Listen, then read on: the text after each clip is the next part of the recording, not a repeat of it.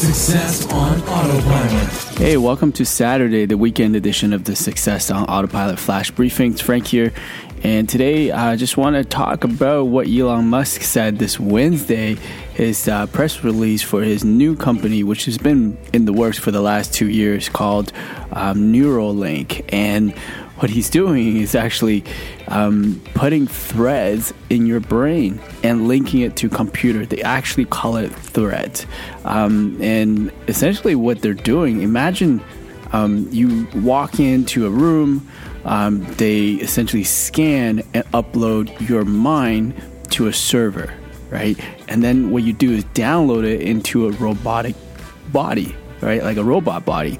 Now, without going anywhere, you spend an afternoon wine tasting, let's say in California, and then you go skiing over in Colorado or Aspen.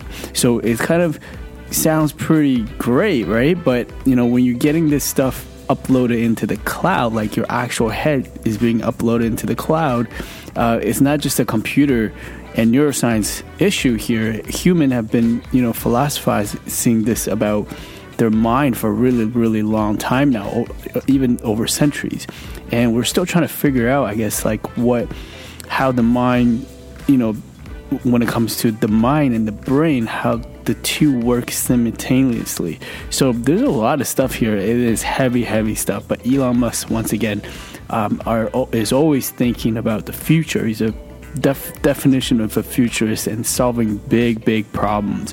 And when we're thinking about artificial intelligence, the technology there keeps growing and continues to accelerate, whereas the human consciousness have been staying the same, essentially, right? Like not really growing further. We're only using a very small percentage of our brain and mind. Now, what he's doing is to kind of accelerate our consciousness by linking a piece over on top of our mind or our brain to accelerate our thinking to catch up to AI.